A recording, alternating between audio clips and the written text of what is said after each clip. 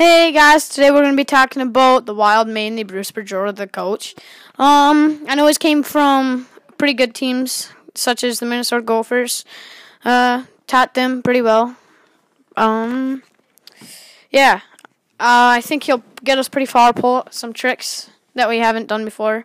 I'll be expecting kind of a lot out of him. He's getting to his age, but I think he'll be a good coach, get us into the playoffs for sure, I believe, anyway.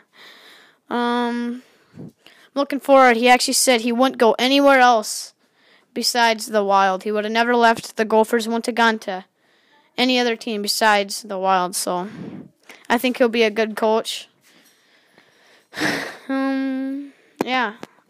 That's all I got to say.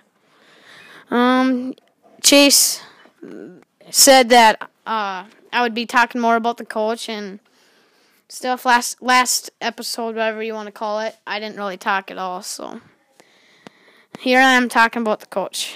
Hope you liked the podcast. And if you guys enjoyed the podcast, hit the favorite button because we really enjoy it if you did. Thank you guys. We'll see you next time.